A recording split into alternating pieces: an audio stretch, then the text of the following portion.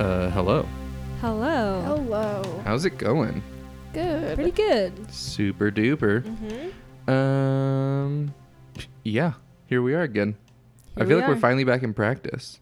I know. We didn't skip a week. It's been only a week. Yeah. We're here. This is great. We're back in the flow. Let's do it. Okay, hello and welcome to episode 53 of We Watch Movies and Then Talk About Them, the only podcast on the internet where we watch a movie and then talk about it. There may be others where other people watch movies and then talk about them, but this is the only one where we do it. My name is Andrew Westonsko. I am the host of this here podcast, joined at my right hand in life and in all things by Becca. Hello. How are you? I'm good. Great. Yeah. To Becca's right and to my eventual left, due to the newly ovular nature of our table, is Sid. Hello. She saluted, but you guys couldn't see it. She's really in the spirit of things today. Lots of saluting going on. Becca, salute. No, I refuse. Salute me. Bow to the patriarchy. I won't. Whoa, okay. Can I take that back? You can't. You've already saluted. Feminism. You cannot. You cannot unsalute just because I'm a man. Try it. Can't do it. No. I didn't think you could do it, but turns out you can. Yep. Wow, fantastic. Feminism. Great job. I guess. Yeah. No, you're advancing the rights of women everywhere. Fantastic.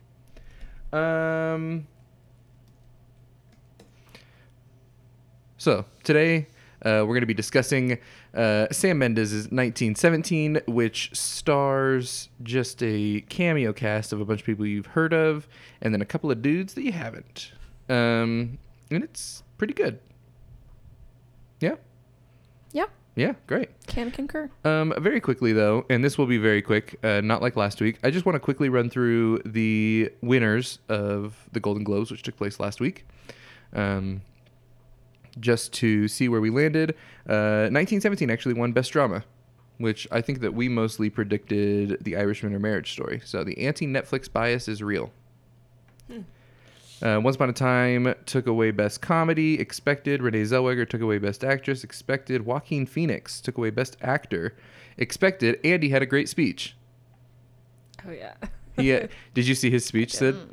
He had it in his speech. He starts out by congratulating the Hollywood Foreign Press for having a plant-based menu at the Golden Globes this year. Do your part to combat climate change, eliminate red meat from your diet as much as you can, and go plant-based if you're able to.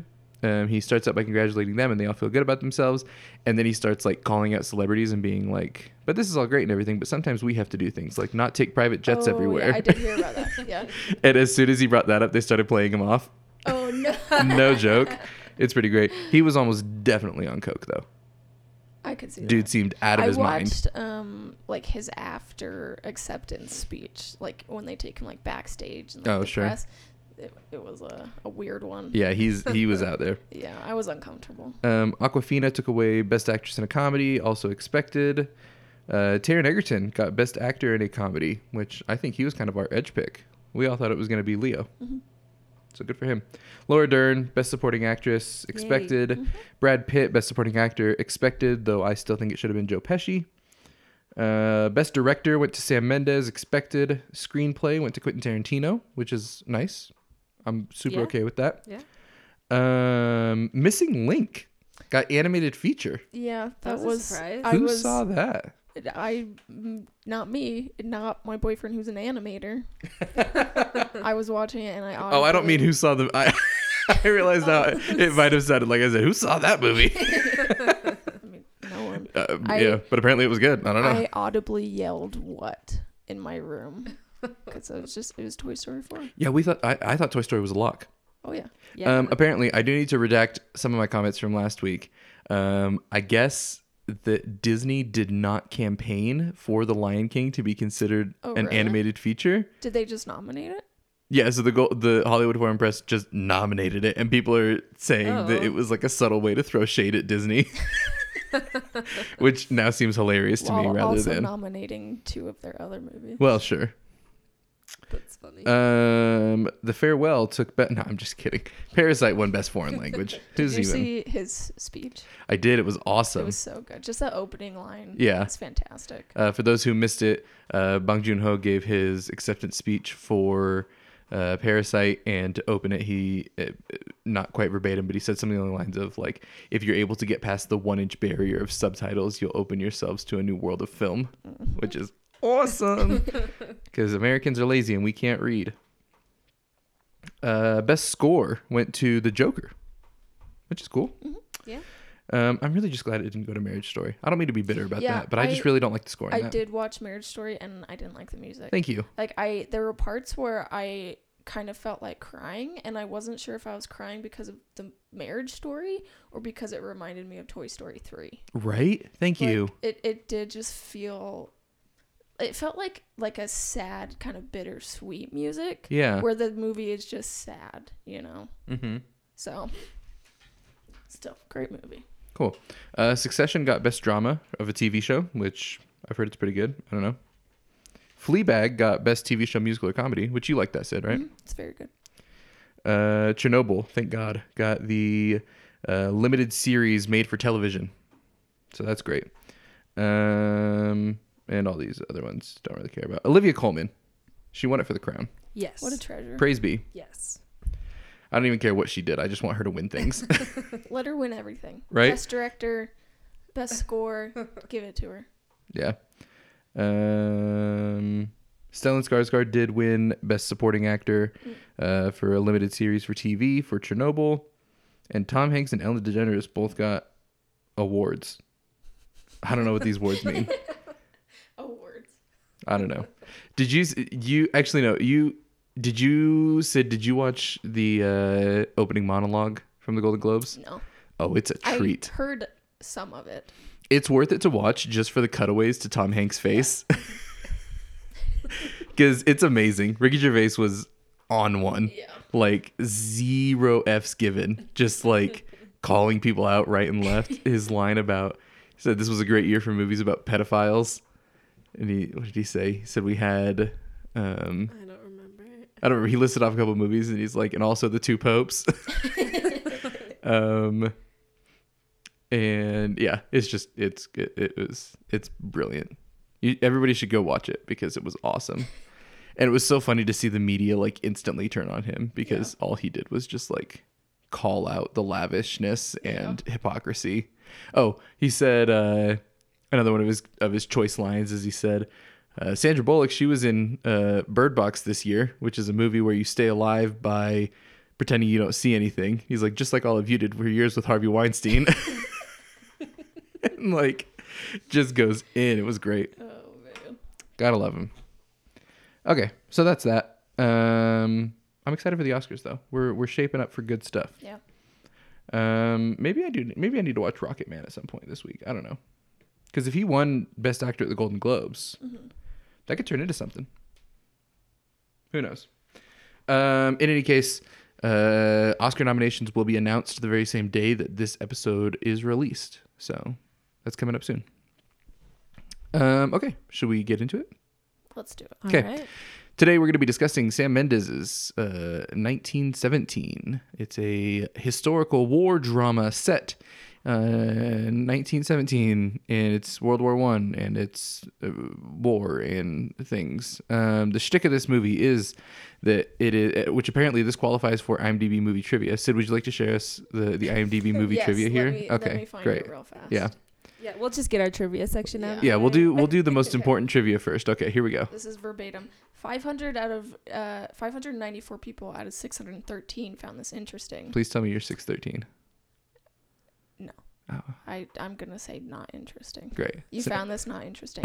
Shot and edited to appear as a single long take that takes place in real time. Great.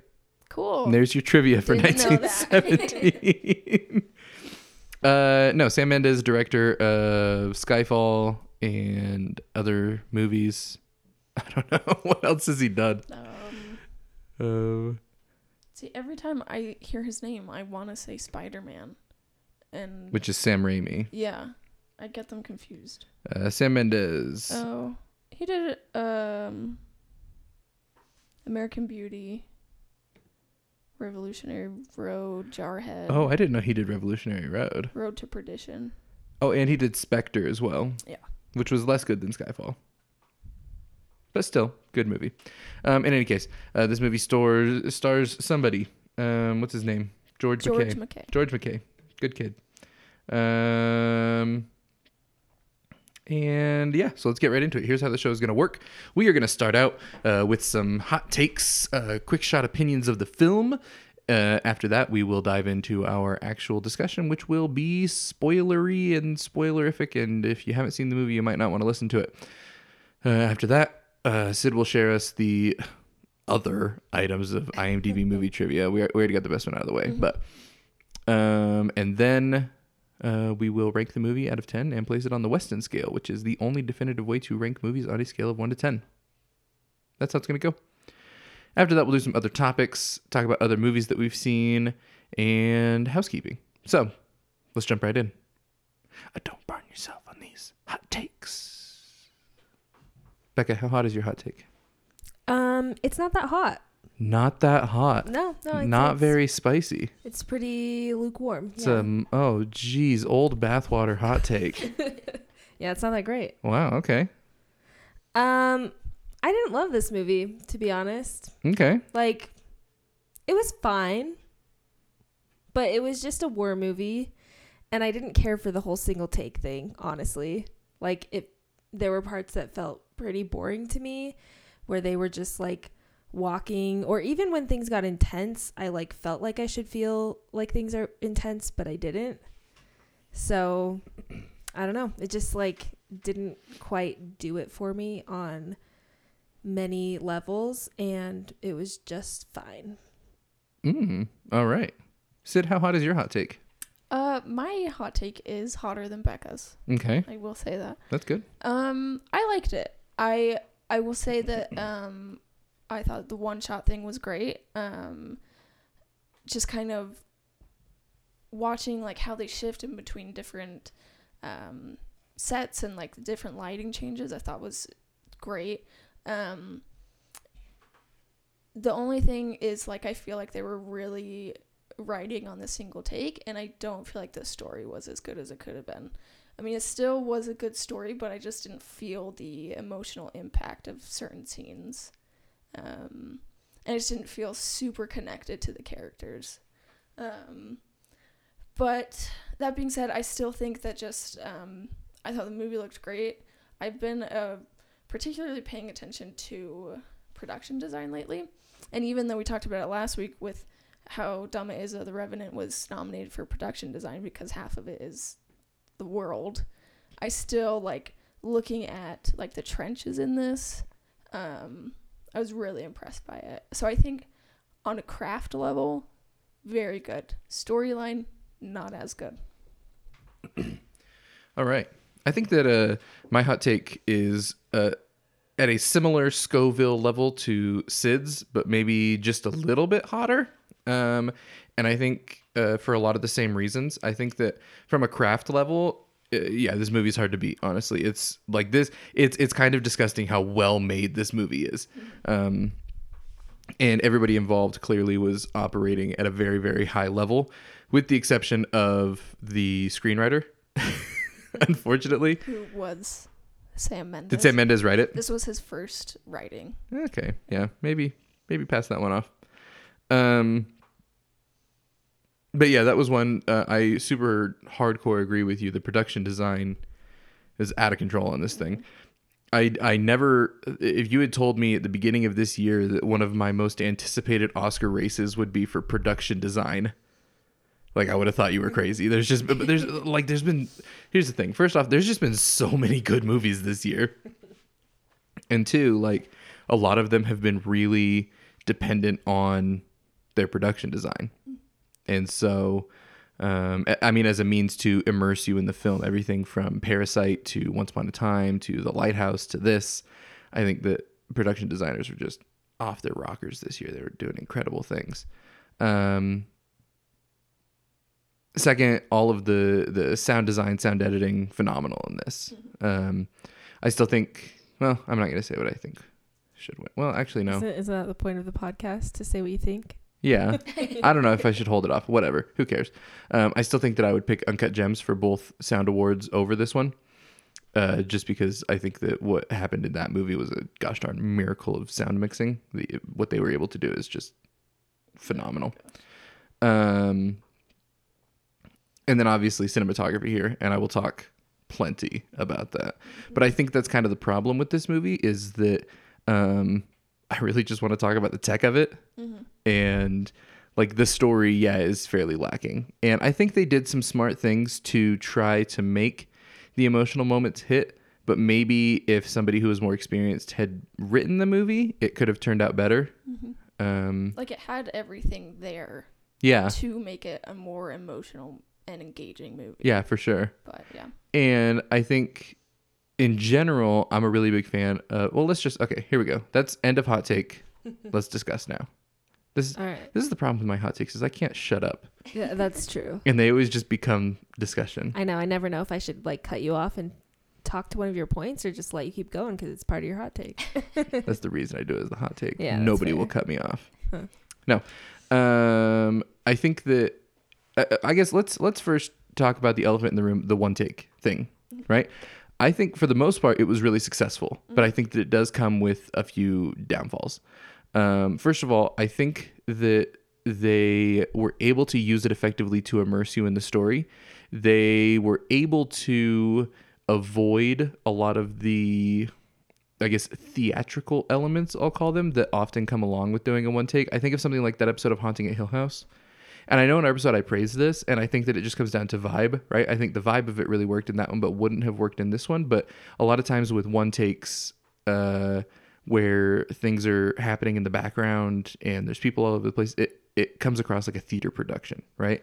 It's very, very rehearsed and people are moving very deliberately. And you have things like episode 6 of Haunting at Hill House or Birdman that both lean really heavily into those theatrical elements. Birdman more than anything else because, I mean, that feeds into the themes and the story of the movie in itself, right? But I think that they managed to really effectively avoid making it look like a theater production, which I think played a lot into the success of the format because then it served to draw me into the story more than it served as a spectacle. Like when we watched The Revenant, there's several long takes in The Revenant that I'm 5 minutes into it. That's an exaggeration because I don't think they're that long. I'm a couple minutes into it and I'm like, holy crap, we're still going. And I feel like that happened probably a half dozen times over the course of this movie that I was like, oh my gosh, we're still going. Like even going in knowing that it was going to be one take, like it didn't distract me from the film. Where I think that it has a drawback is in the story aspect.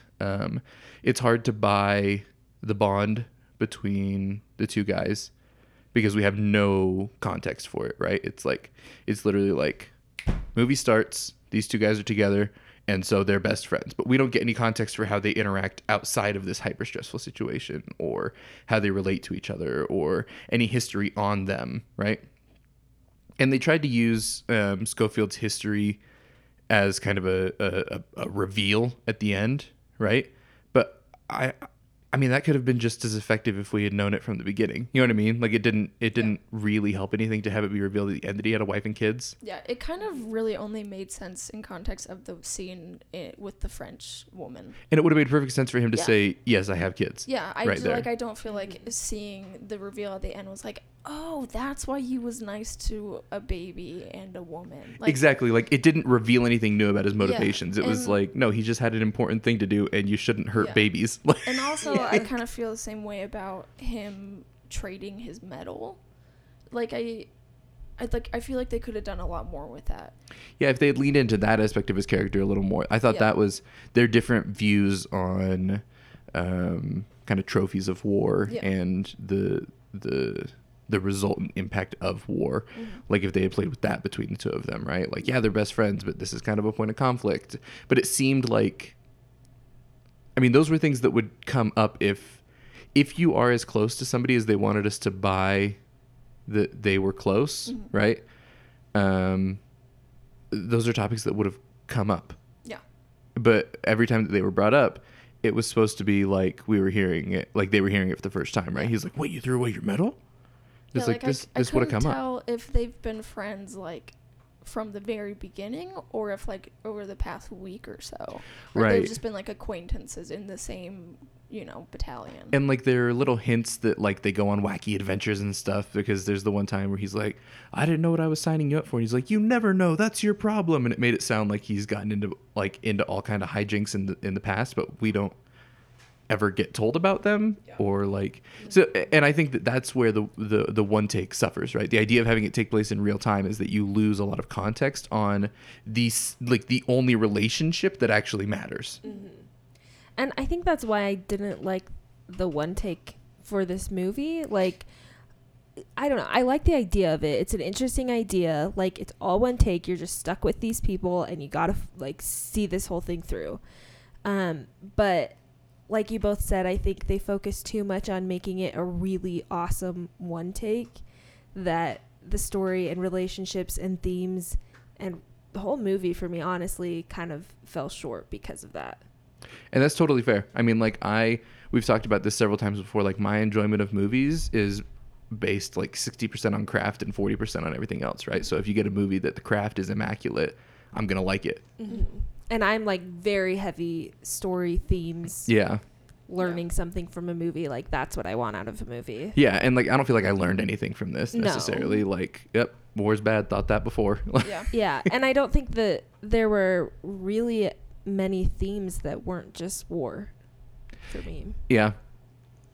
Yeah, it was just kind of like, I was kind of trying to dissect the themes, and it was just like, I guess, do something for your country. Like, it's like very obvious that he doesn't want to be on this mission, but he's still gonna do it, Yeah.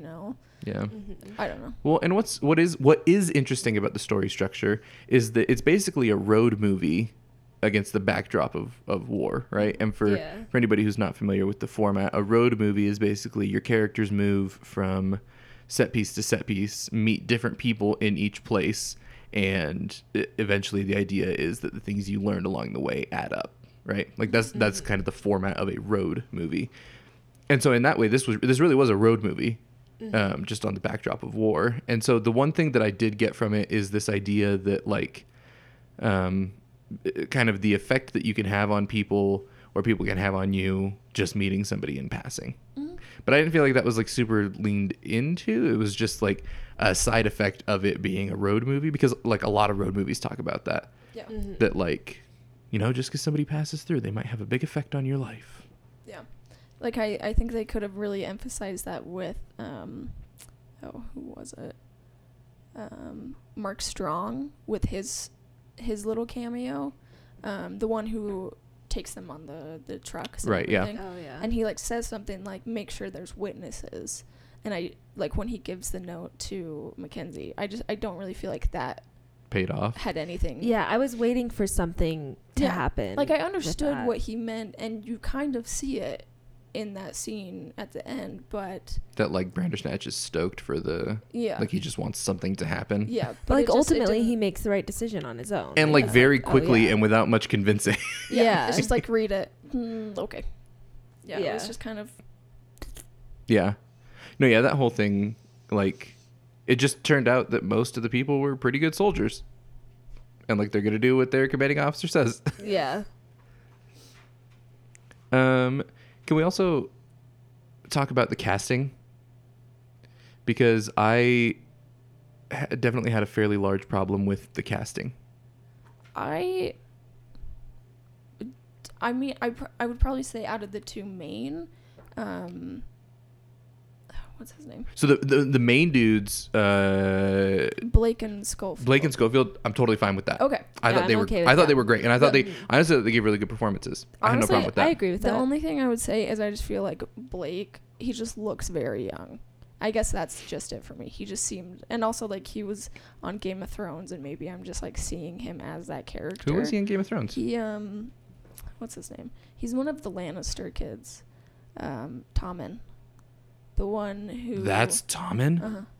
Good heavens, he grew up. Yeah. So, like, I still, like, see him as that smaller character. Sure. So, I guess I had a harder time. Yeah, I didn't notice that at all. I think if I didn't know who it was, I would be much more sold on him. I had a much bigger problem with what I'll call the cameos. Yeah. Right? And I don't know. I was just going to say that I think it was totally fine that he was young. Like, that made sense to me. Yeah, I mean, I guess because there were so many yeah, really, really young boys there. yeah. But I felt like they could have done something more with that to show. Like, look at his how youth young this and- is. yeah. Yeah. I guess my big issue is, like I said, I just didn't like the cameos, right? Mhm. Like, It was kind Yeah, of like, it was oh, look distracting. at this famous British guy. it was wink. distracting, right? Mhm. Where everything about this format and the whole way the movie is made is designed to draw you in and be as immersive as possible. You know, Colin Firth shows up for a second, and I'm like, oh, there's Colin Firth. Mm-hmm. And then it's like, oh, there's Adam Scott. Or not Adam Scott. What's his name? Andrew Scott, right? Yeah. And then it's like, oh, shoot, there's Mark Strong. Oh, gosh, Richard Madden. Yeah, I oh, feel shoot, like- Bandersnatch. Like, With these kind of movies, especially because they want you to be so immersed in it with the one take, like, you have to do pretty much no names. Because mhm. as soon as you see those guys, you're like, oh, I remember that guy. I remember him from this movie and that movie and this one. And you can't Yeah, and be immersed. one of the themes that I did notice throughout, not as much with like Bandersnatch and Colin Firth, but like basically everybody else that they ran into along the way. The idea is like everybody's just people, right? But like when you walk up and it's Andrew Scott, I'm like, oh, he's important. Mm-hmm. Or like even before you see Mark Strong's face, just the way that they have his his feet come in, he stands there. You already know that's someone important and it's going to be someone famous. Exactly. Mm-hmm. And so like I was thinking of his voice. How do I know? And then I could guess it. Mm-hmm. But I just feel like, yeah, with these kind of movies, they're just like faces in the crowd, you know? And like it just didn't need to happen, right? Like it's not like they had these big enormous roles that required these amazing acting chops to pull off, right? Like literally you had Colin Firth because you could have Colin Firth. You could have had anybody, right? Mhm. Like there were plenty of bit players. I think that the dudes who tried to restrain Schofield outside of Bandersnatch's little room gave just as good a performance as Colin Firth did. Oh, Could have yeah. had one of them play the general, Yeah. right? Who cares? Yeah. Mhm. Like it was just distracting every time a big name showed up, and it fed into it being, I feel like that fed even more into it like being distracting as a road movie, because it was like you'd get your new set piece and you'd show up and you'd see a famous person and you're like, oh, okay, here's the big moment and then we're gonna move on. Great, here's the big moment and then we're gonna move on. Like it really kind of artificially segmented the story in a way that just didn't serve it. It felt like And it was more about those other people than about what was the point of the movie. Exactly, right? So yeah. Anything else on that? No. No. My other thought was this as far as themes go, and this was something that is shared. That I mentioned it last week when we were talking about Ex Machina, and I did like it about this, but I really appreciate it in stories where kind of something starts being about one thing, and generally the more tense and the more stressful things become, the focus gets wider and blurrier. And I appreciated that about the story, and that like this starts out, it's like your brother is in danger, so grab your friend and let's go. Yeah. And slowly over the course of the film, that context gets lost, right? And it becomes like, I'm going to die, but like, holy shit, before I die, am I going to deliver this message? Yeah. Right. And like, it doesn't even matter what the message is at that point. Like, it's just like, this is the thing that is keeping me going. And I like it when something in a story starts out as one thing and totally morphs into another. But then it's interesting that, like, you know, Bandersnatch tells him to F off. And, you know, as soon as he says to call off the troops, and then he talks to him for a second and tells him to F off, like, you see the physical weight come off of Schofield's shoulders, right? And then you can almost like see the switch flip in his head that he's like, now I gotta find his brother. Yeah. And I liked that. Yeah, I did like the like once Blake died, it kind of became more of I need to do this for him and get to his brother and save his brother. And while like I feel like the scene with the cherry trees was like a little heavy-handed, I still thought it was like kind of a good reminder like why he's doing this. It was like Master Hand from Smash Brothers, Yeah. heavy-handed. Yeah. It was just kind of like it was like it made sense, like he needed help to get out of this terrible situation. Sure. And it was a good reminder, but yeah, it was just kind of like oh, remember the thing with the trees? They're literally falling on his face. Yeah. But yeah, like I thought that was. I could just like at the premiere see Sam Mendes like pause it from the projector room and stick his head out and be like, "Do you guys remember they talked about the cherry trees, guys? Do you remember?" And then he makes sure everyone knows he goes around. Did you remember that? Did you get it? Did you catch it? And then when his brother shows up, he's like, remember when he said, "I have a brother"? That's him. Also, remember when he died? Yeah. Also, it's very kind to Dean Charles Chapman to say he looks like Richard Madden. Yeah, I know. Like, yeah, okay. Like, it's the Starks against the Lannisters. Holy crap. He is much skinnier in real life. Yeah. Yeah. And I mean that picture's from a while ago. Yeah. Wait, hang on. Oh, Dean Charles Chapman is Tommen. Yeah. Oh, okay, I thought you were saying George McKay was No. Tommen. I was like, what the crap? George McKay was in like Captain Fantastic. Oh, he's the oldest son. I see that yeah. now. Okay. I was wondering where I knew him from because Yeah. he was really familiar. Okay. Yeah, that makes sense. When did Captain Fantastic came out? In 2016? Jeez, he's done a lot since then. Good for him. Remember in Captain Fantastic when you see Viggo Mortensen's penis? I do remember that. That's the only thing I can remember from that movie. At least you're focused. I was watching it at work, and I just like, all of a sudden there's a penis, and I'm like, and I like skip ahead. Anyway. Oh man, what were we even talking about? 1917. Sure, we were talking about 1917. Oh yeah, that part of the story that I did like is what we just talked about, and now that topic's done. Yeah. Oh yeah. The other thing about this movie is that it feels like two movies. In the second half is like leaps and bounds better than the first half. Mm-hmm. I definitely agree with that. Like the movie really clicks after Blake dies. Mm-hmm. I think that's like that scene. Okay, I'll jump back to this again. That scene is where I really became convinced on the one take format, because it felt like, you know, they've been having this whole movie up to this point take place in real time, right? Yeah. And so you get a very real sense of how long things are taking. And that scene with how long it took was incredibly stressful for me, because I knew that what I was watching was taking as long as it was taking me to watch it. And so it felt like the entire first part of the movie just built up to that moment. And specifically when he starts taking everything out of his pockets and taking his rings off, and like how long that takes and how deliberate he is with it, and how respectful he is to his friend's body, and all of these things, like that moment and really just the time of it, how long it took, made that scene actually really did have an impact on me. Because, and I feel like that is because of the one take format.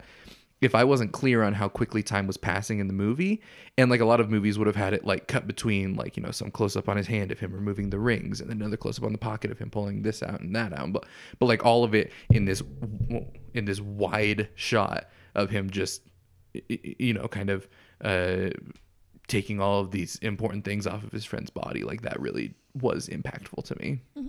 I think also kind of going the opposite way, it also kind of hit me like how short of amount of time that it was that he was just like napping. Sure. Yeah. Like I checked my watch and I was like 40 minutes ago he was still alive. Like he wasn't even on this mission. Yeah. So that was something really, because it really dragged out like the important parts, but it also was like you could die so fast out here. Yeah. You know? And I did think that scene was fairly well done. I liked that they had him get stabbed off screen, because again, you just weren't expecting it, right? Like, yeah. I will say, I mean, that whole scene was probably my favorite scene in the movie, from the minute they start checking the abandoned house to the minute the other soldiers arrive. Like, that was all very engaging and it was very good. Really emotional. My beef with the first half it's so strange, and it's very lucky for this film, I feel like, in all cases, right? Especially for awards and things like that. The end of the movie is the last taste we have in our mouths, because I feel like a lot of people will be willing to overlook the first half. Because I just don't think there's anything. I don't think there's any way around it. The first half of this movie is significantly weaker than the second half. Yeah. The first half to me feels very video gamey, is how I would put it. It does. Yeah. I felt like I was watching somebody play a video game. Even in the dialogue, right? Like they keep reminding each other of things to give the and like every time they would say something, I'd be like, "That's to give the audience bearing." When they'd be like, "Oh, here we are. We're at the front line." It's like, "Oh, that's the front line. 100 yards to the guard shack," or whatever, right? Like, look, there's a hole in the fence. Exactly. Like these things that they would have just that it seemed really awkward for them to say out loud or to announce to each other, that I was like, "Oh, that the literal purpose of that is to give the audience bearing." Yeah. And so like, and that's a very video game dialogue-y thing, right? And then even like kind of the ridiculousness of the German bunker situation. Yeah. Like How the it was whole all just thing. trap. And Yeah, like and did it have any bearing on the movie at any point, right? Like you would think, especially after they were angry afterwards, that like it might have fractured their relationship in some way, but no, like they just moved on. And like he had all like his hand getting hurt. Like I guess the idea is that he got hurt along the way.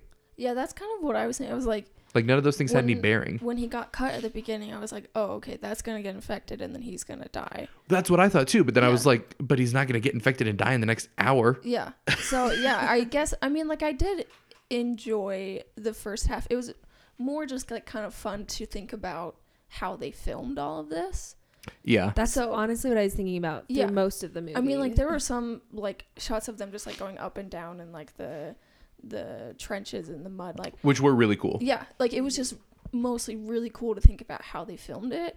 But thinking back, like if I didn't really care about the craft of a movie or even know about it, I wouldn't have enjoyed it as much. Sure. And that's, I mean, that feeds into what we were talking about, right? In that the screenplay is the weakest aspect here, and the dialogue in particular. Not even the story. Like the story is serviceable, right? It's not a bad story. Yeah. The dialogue tended to be not very great. And so it makes sense that the movie would level up when your primary dialogue partner is eliminated. Yeah.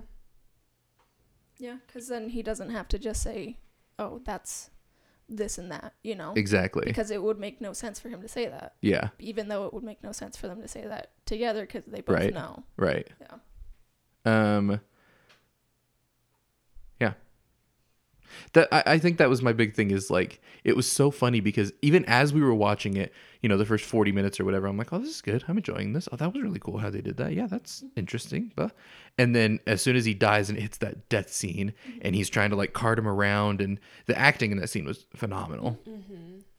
And as soon as it did that like circle around shot of him holding his friend, I was like, in my head, I was like, okay, now I'm sold. Like that just got me. And from there on, I felt like the movie was honestly fantastic. Like if the first half was as good as the last half, I would honestly say that I love this movie. Right. But like, I really like it. And I think it's like phenomenally well made, and I would love to see it again. And if you're going to see it, you should see it on the biggest screen possible. Yeah. But the first half just like, it was just kind of whatever to me, honestly. Yeah, it was kind of just like the build up. Like I did really like the scenes in the trenches. Like while it did kind of feel like a video game, it was also really cool. Like you felt like you were in the trenches and you felt claustrophobic and like you felt cold and muddy like everyone else in there. Sure. So I thought it was like really good to kind of like immerse you in the world. I think it just went on for a litlittle too long. Mm-hmm. I'll buy that. So, like, and again, that's a service of it taking place in real time, right? Yeah. Like, what are you gonna do? Yeah. Do we want to talk about the cinematography now? Let's do it. Yeah. So, Becca, your favorite sequence was the farmhouse. Yeah, I think so. I mean, I also loved when like he came up on the soldiers after getting out of the river. Like that whole part was really cool, and then just like him trying to find the general, like all of that was really engaging. But I do think my favorite sequence was the farmhouse. I thought him coming out of the river into that scene of the guy singing, and I thought that was just breathtaking. Oh, like it really was. completely out of context. Show me that 15 minutes of the movie and I'm sold. Oh, like, yeah. Him going into the white trenches. Yeah. That was just, oh my gosh. Yeah, really from there to the end, right? Yeah, yeah. Like, but specifically that scene and the colors and the lighting of the forest and the kid's voice, and everybody was so attentive, and you could see that he finally is taking a second to breathe, and then you just the realize way- afterwards that he's taking a second to die. Like, Yeah. And the way that like the camera moves behind him and then all the way around and through the group it's is so like phenomenal. Yeah. Yeah. What about you, Sid? What was your I don't know if I just liked this part because it looked really cool.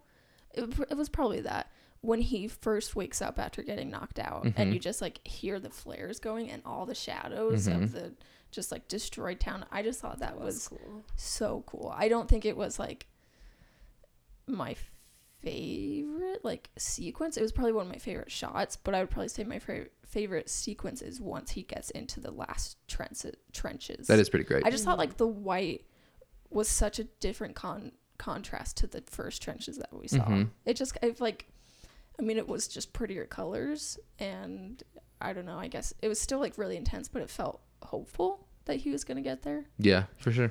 And I don't know, for me the only time that like death felt real or like a real consequence was when he jumped up out of the trenches right at the end. But like even before then, like we see a lot of death, and I mean, yeah, his partner's death was real, but like I don't know, it just didn't feel real until that moment for me. Yeah, I do want to take a moment here before I talk about my favorite sequence to, again, just rag on trailers, because I feel like the trailers for this movie did it a humongous disservice. Yeah. One, I expected his friend to die because we had plenty of scenes of just George McKay in the Yeah. trailer, right? Like there were scenes of them together, and then there were scenes of just him, and I'm like, oh, he's gonna die, 100%. I actually didn't predict that. Oh, really? But then, yeah, I was like, oh, I didn't really think that was going to happen. And then as I thought about the trailer, I was like, you know what? You do see the one guy by himself more often, so it makes sense now. And second is you do have that kind of hero shot, right? Of him jumping out of the trench and running across the field with all the soldiers. Yeah. And So you know he doesn't make it in time. one, you know he doesn't make it in time. And two, as soon as you see that green field, you know exactly what he's going to do. So there's no impact in his choice, because as soon as I saw that field, I was just waiting for the shot of him running. Yeah, same. And like as he was looking for General Mackenzie, I'm thinking about the trailer, you see Bandersnatch, and like you just know that he's going to be the next cameo, and you're like, okay, he's going to get there. Exactly, right? Yeah. Like another disservice that the cameos did, Yeah. right? Because I'm thinking of people that I've seen in the trailer, right? In the trailer, I saw I just lost his name.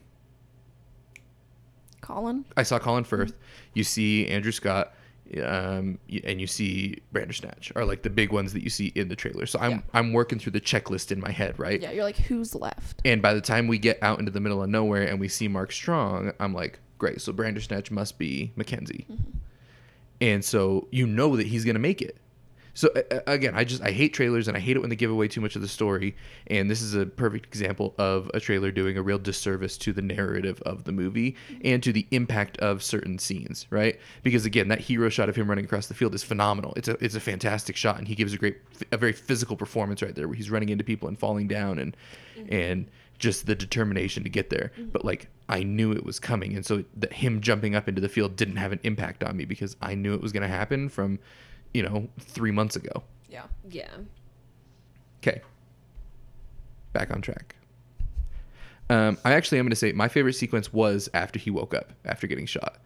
And I think that a lot of that, I think it's 99% of just because of the way that it looked. But like, no joke, I was at half mast, like, for that entire sequence. Just because of the gosh darn Oh my lighting. Yeah. Like, the lighting in that sequence on its own should win Roger Deakins an Oscar. Yeah. Like the contrast between the white flares and the yellow orange fire, and the way that the lighting changes and he comes in and out of shadow and the focus never gets messed up, like that right there, like just take that 15 minutes or so of darkness, and even when he gets in with the French woman and the room is firelit and the way that the lighting and the shadows play into everything, like take that entire sequence and like on day one of cinematographer school, like slap down that entire sequence and just say, you want to know how good lighting can get? Like right here, this. Yeah. Also, in that sequence, the moment when, I guess this doesn't have to do with cinematography or lighting, but when he sees the other soldier and they're like walking towards each other, Oh, yeah. and you don't know what's going to happen. And when then they realize that they're on opposite sides. Uh-huh. Yeah. And then Oh my gosh, it's terrifying. Yeah, and then the scene where he's fighting the other German guy, Oh, and it's yeah. just like the main focus is him on top of him strangling him, and then the other drunk soldier. And Well, that was a couple of times where when he comes out and the church is on fire, right? And your big focus is on that, and then all of a sudden this shadow like comes from around the corner and draws your focus down. So the frame doesn't move, but your focus changes entirely, and that's 100% lighting, like lighting telling a story. Yeah. And then again, you see him get closer, and then same thing. I think the fight between him and the other soldier is very unclear as to what's happening, Yeah. right? Like you get there, and by the time he's holding him down and strangling him, it took me a second to figure out who was on top. And like I think that confusion again really plays into the stress of that scene, and excuse me, not knowing who was who necessarily. And then you're right, the drunk guy walking in from the corner of the frame, like the cinematography there was just absolutely incredible, and the lighting in particular. Like sometimes we don't remember that cinematographers are primarily responsible for lighting the scene, and I've never seen anything like that ever. Like for it to look that good. what did we do to deserve Roger Deakins? Dude, Roger Deakins and Emmanuel Lubezki, I don't know what, because same thing, again, like day 2 of cinematographer school should just be the entirety of The Revenant. And be like, you think you need electricity, boys? Nope. Just Roger Deakins is so underappreciated for the past 200 years, except for last year. Yeah, when he gets like 45 Oscar nominations, and they're Yeah. just like, so close, bud. Ooh, So close. Sorry. Can't do it. You entirely changed the color scheme of Oh Brother, Where Art Thou? Sorry, bud. Yeah. I don't know. I can talk about that scene forever. Just how freaking good the lighting is. Yeah. And again, the changes in color palette across the course of the movie are really phenomenal. The one time I found it distracting was the first time that they go underground, and it changes so drastically from like daylight to candlelight. I found that a bit distracting. But like thinking about it now, like it was just like too much of a change, but just thinking about how they were able to transition so smoothly from well, it's 2 different shots. Like Right. it goes black for a frame. right, but still like Yeah. I felt like they did that very smoothly. Like it probably wouldn't be that like well lit down there. Of course, nothing is ever well lit like in a movie. But I thought like a lot of the transitions between different lighting was done very well. Sure, I agree with you. I would say with the exception of that one. That one transition was distracting. Everything else was good. Yeah. I hate it when I'm watching a movie and it makes me think of other movies though. Because like I want to be thinking about your movie while I'm watching your movie. But when he gets shot in the head and it goes black, I was like, "Oh, Birdman." Oh yeah. One cool thing though is like I checked my watch and we were an hour and 6 minutes before like the first like noticeable cut. Does that happen at hour and 6 hour minutes? 6? Okay. Yeah. I thought that was really impressive. Yeah, for sure. Yeah, it does. It's really reminiscent of Birdman. And like if you watch it, it's fairly easy to tell where they're making the cuts, because to make a cut, you really just need to have something static that's not a human. And so anytime you go around a pillar or around some rubble or any of those shots you were talking about where it goes up and down through the mud, like that doesn't just serve to look cool, like that serves as seamless cuts. Yeah. Which is fine. Like, I don't have a problem with that, right? Like, they do the same thing like, Emmanuel Lubezki is the master of that, right? Like, that's how Birdman is filmed. That's how he does all the awesome ones in Children of Men. Like, those are all actually several miniature shots. Yeah. But Except the one with the blood on the one with the blood on the camera. Phenomenal. So cool. Oh my gosh. Phenomenal. What was the other one? The Revenant. Yeah, got that had blood- you got blood on the camera. Mm-hmm. Oh, you were talking about The Revenant. No, I was talking about Children of There- Men. well, Okay, I was because talking there about are Children of Men, scenes in but both yeah. where, Yeah. yeah, and wasn't Children of Men like an accident yeah. Uh-huh. that wasn't supposed to be on Yeah, there, but they were like, this was thought just they such a were good gonna have take. to redo it. So cool. Man. Man. Also, one more thing. The score in this was phenomenal. Oh yeah, I thought this I was great. blown away by the score. Yeah. In the second half, right? Yeah. Yeah. The first half, I really just don't think the first half of this is very good. Yeah, I feel like in the first half, the music was more of just like a filler. Like, oh yeah, they're just walking. Listen to some music. Yeah. Pass Well, the time. And there were a few times for me where the music felt a bit manipulative, like a bit like saying this is how you should feel. Mm-hmm. But for the most part, I thought it was really good. Yeah, I feel like I especially noticed that when they're in the bunker and it's just like Schofield looks down and then Blake's like, what's wrong? And like the music is like, and you're like, Yeah. it's cans. And then it's like, oh, it's a tripwire. Like it was really like trying to tell you something bad's going to happen. Yeah. You know? The one, yeah, that part. And then the one part that felt a little bit weird for me was your favorite scene.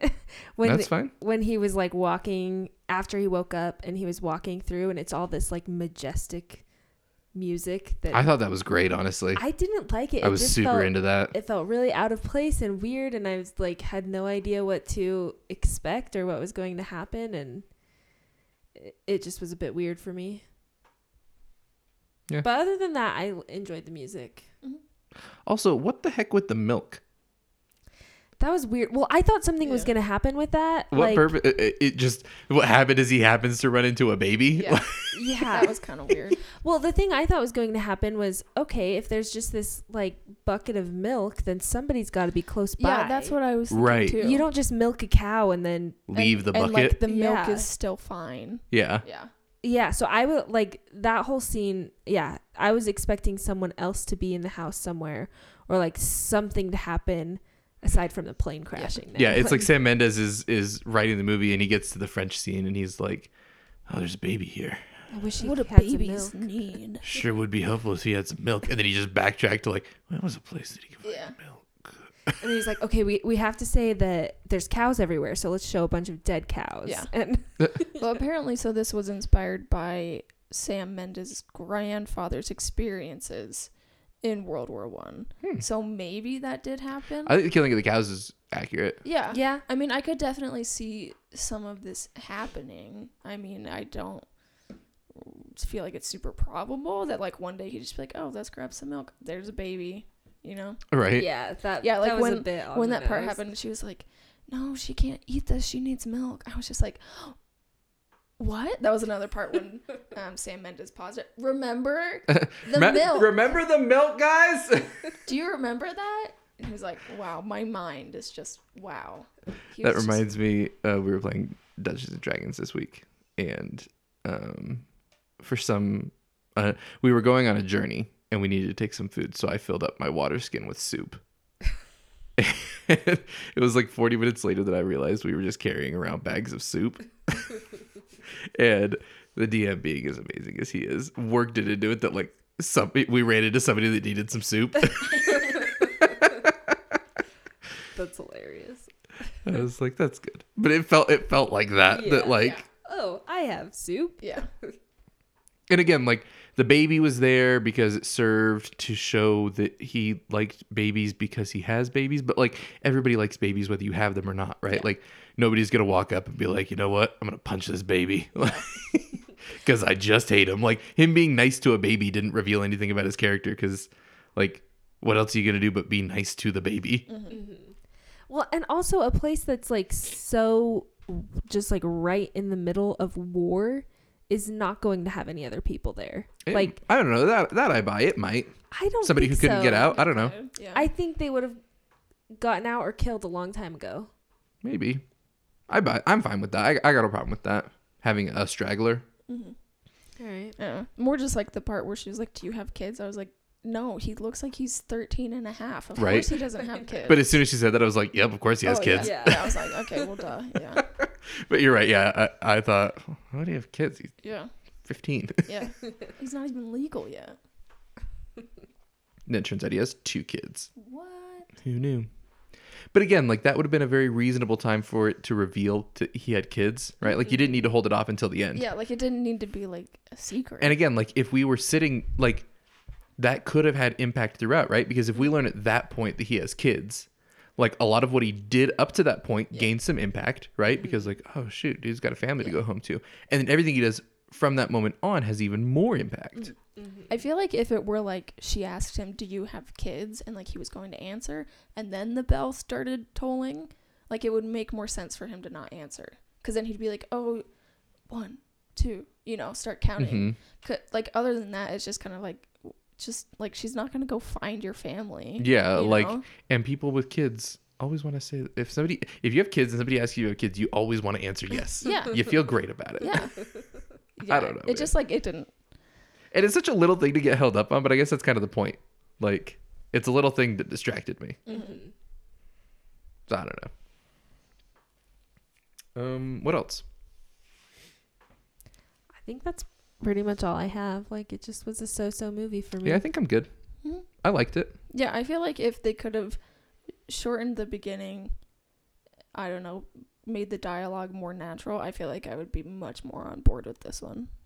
Yeah, or even like not even necessarily shorten the beginning, but use that as an opportunity to have like real discussions between the two of them about themselves. Yeah. Yeah. And like that's a really good opportunity for character development, which they tried, but a lot of it just fell flat. Yeah, agreed. Yeah. It was kind of like, oh, this is a time where we can bond. Did you ever hear about how that guy lost his ear? Like, don't talk about someone else. Who we don't know. I feel like that was something that was like definitely just taken from the autobiography. And just like verbatim. Or even when he shows up and Richard Madden is at the end and he's like, your brother was a good person. He was always telling funny stories. Yeah. Sam Mendes pauses it. Remember the funny story he told about the ear? That was pretty funny. Yeah. I guess in general, the various callbacks were fairly ham-fisted, is how I will sum up my Sam Mendes mockery. Very natural or spontaneous. Yeah, for sure. Yeah. That's a good way to put it. It didn't feel spontaneous in a movie that relies so heavily on happenstance. Yeah. Right? Like so many of the things are serendipitous, right? The cherry blossoms, the milk, all of this. The movie, like the narrative of the movie relies on happenstance. And then the actual serendipitous moments don't feel like they feel planned. Well, and even to both of your points from earlier, like, we don't know how long they knew each other, but I think they could have completely pulled off them not knowing each other for very long, because I think that's a pretty common thing with wars. Like, you become friends with who you're with really quickly, and you have each other's backs. But yeah, just none of that was explored at all. Yeah. And it very well could have been. Right on. All right. That's it for me, I think. Yeah. Me too. I don't have anything else. All right. What kind of trivia do we have? Oh, let's see. I don't have too much. As you may remember from the beginning, this is shot and edited to look like one take. Since we haven't been talking about that the entire episode.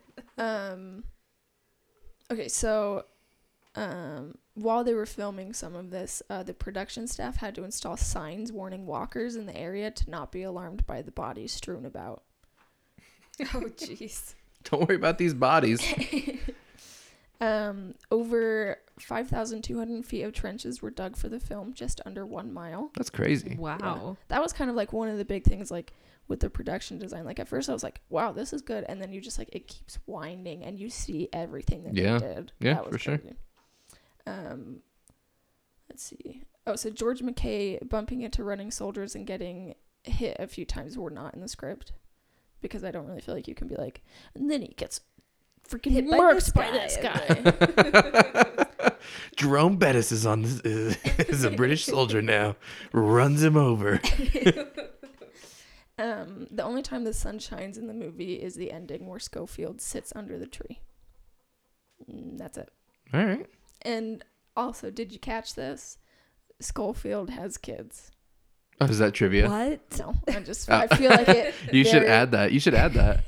Did you know that in the end Schofield is revealed to have kids. It's not revealed until the end that Schofield has a wife and children. That's the only reason why he was nice to a baby. Other than that, he would have just You should. kicked that baby out there to the Germans. Dude, you could totally write it in. It'd be like, although it is not revealed until the end of the film, what is it? Lance Corporal Schofield has a wife and children. This is foreshadowed by the way that he is kind to the French baby.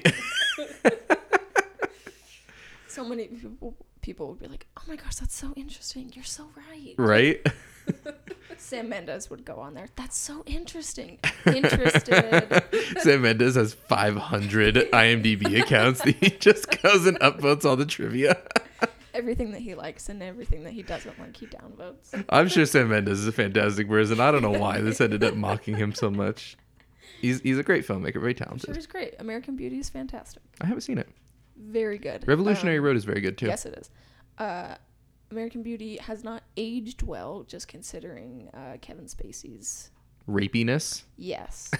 Very good movie though. Kevin Spacey, not a cool dude though. No. Okay, Becca, your final thoughts and rating out of 10 for Sam Mendes' 1917. All right. I don't really have much more to say. It's not like I hate this movie. Like, there were a lot of really great things about it, mostly just the craft for me, but the story definitely didn't live up to what I would have wanted it to be. And it's just a fine movie for me.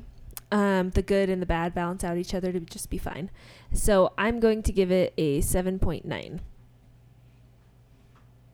Wow, fine as a 7.9? Nice. It's a pretty good score. That is a good score. Yeah. Sid? Okay, yeah, I've pretty much talked about everything that I really liked about this movie, some things that I didn't like so much. I mean, really there's not much else to be said. I thought it was great, just the craft of it was really good.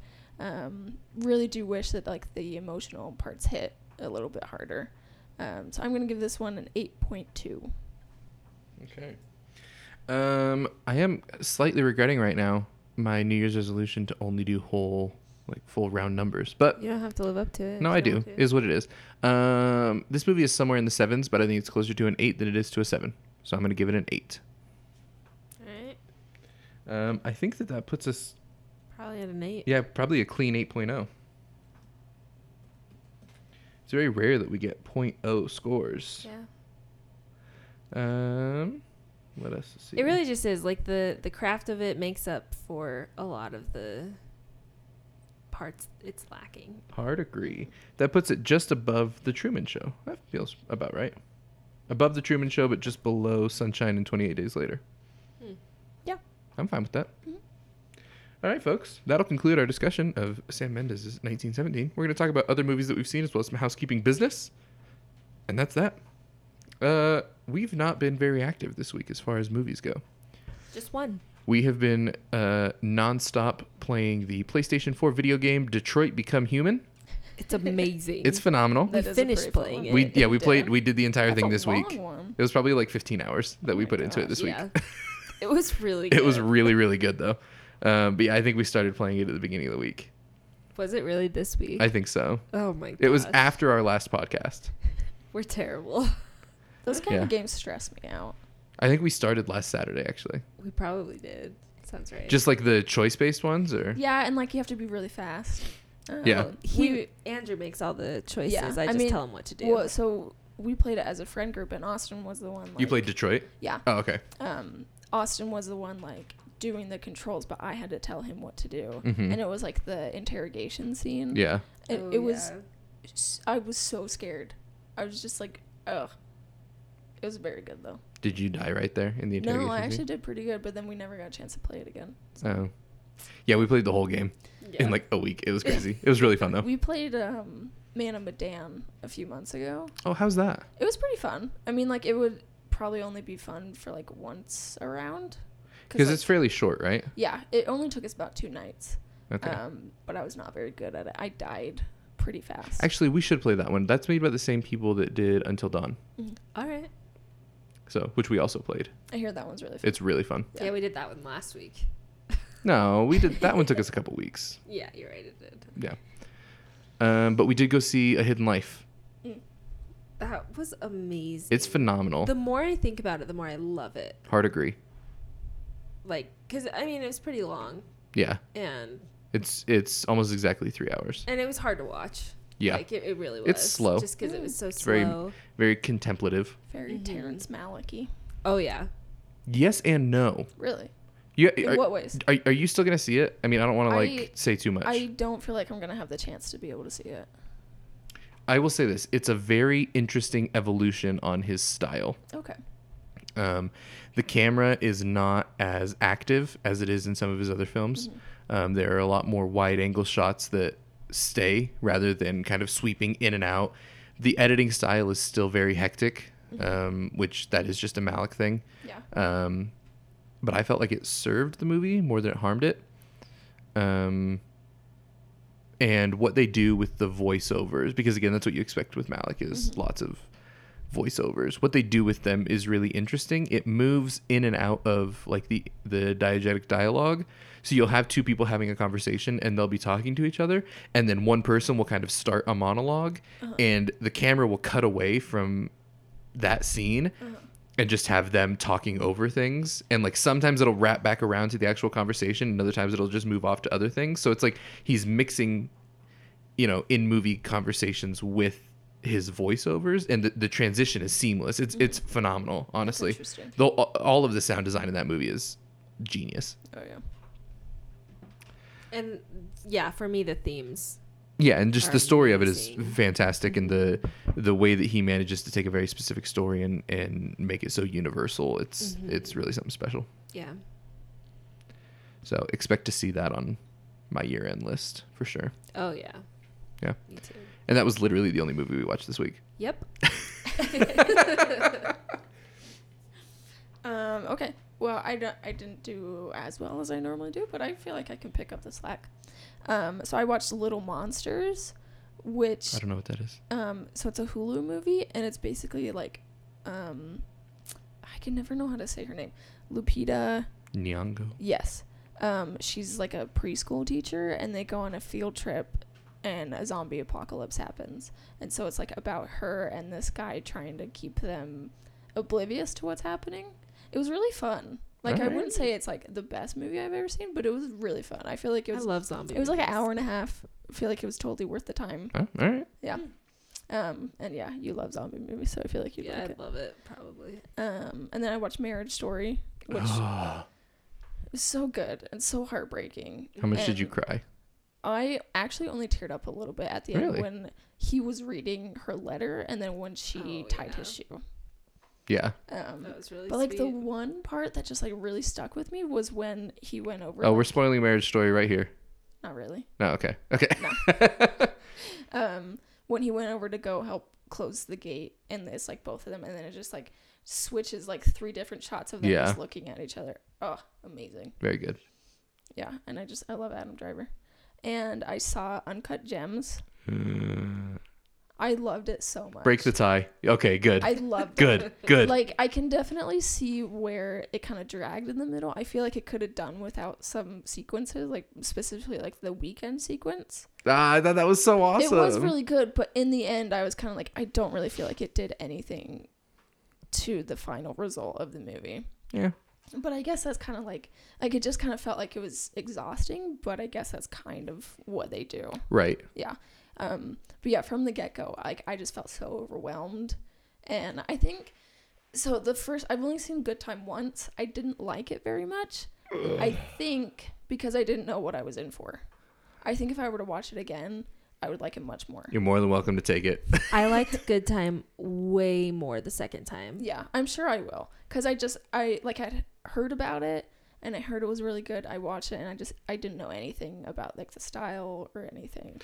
Good Time is like very steadily rising in my ranks of favorite movies of the decade, honestly. Like it just made me very uncomfortable, and I know that's what they were going for. Sure. And they are very good at that. But yeah, Uncut Gems was so good. I loved it. And then I watched A Single Man. Is that the Coen Brothers one? No, it's That's a Serious Man. Serious Man is great though. I highly recommend that one. It's Tom Ford, like the designer. It's got Colin Firth in it, and he's gay, right? Yeah. Yeah. He's like kind of mourning the loss of his partner who died like 8 months beforehand. It's really good. I mean, like, I wouldn't say it's like the best movie I've ever seen, but I think it's very good on the acting side, especially Colin Firth. And that is all that I've seen. Colin Firth is in a lot of movies that are okay except for the acting. Uh-huh. Yeah. Most notably The King's Speech. I still think that one's pretty good. It's a fine movie. I don't remember too much of it, but he is very good in that. And yeah. And right. I watched a 5-minute Instagram story of Florence Pugh making ice cream. So, highly recommend that one. Well worth your time. It will be gone by the time this episode is out. But It's true. All right, folks. Let's do a little bit of housekeeping. What are the next few weeks going to look like? Next week, we are going to do a Best Picture movie. We haven't decided which one yet, but something that has won Best Picture in the last 20 years, we're going to cover next week in our lead up to year-end coverage. The week following that will be our year-end review. We will be talking about our collective top 10 movies as a podcast and what makes them such. The rating system will be as follows. Each of us will rank our top 10 movies. Your number 1 movie gets 10 points. Your number 10 movie gets 1 point. We add up all of the points and then order them, and that's how we decide our top 10 movies as a podcast. We also have bonus categories, which will be like our own little mini Oscars, if you will. The awards that we find most interesting, as well as things that we think should be awards. Yeah, we'll have, I still think that there should be like a best sequence award. So that'll be included. We're going to have best performance overall, production design we'll talk about, biggest letdown, biggest surprise, those kind of things. The week following that will be our coverage of the Oscar nominations. Those will get announced the very same day that this episode airs, but we do want our predictions and things to come out the Monday before the Oscars. So February 3rd will be when our Oscar predictions will come out, and the Oscars will air on February 9th. So that's that. That's what the next few weeks are going to look like. We're excited for it. We hope you guys are excited for it. Anything else? I think that's everything. Great. Well, then we thank you. We love you. We appreciate you. Thank you so much for listening. My name is Andrew. I'm Becca. I'm Sid.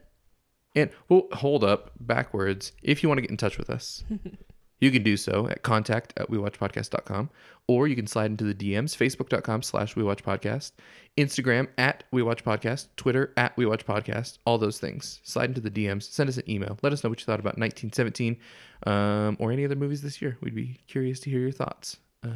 But now we thank you. We love you. My name is Andrew. And I'm Becca. I'm still Sid. And we'll catch you on the next one. Bye. Bye.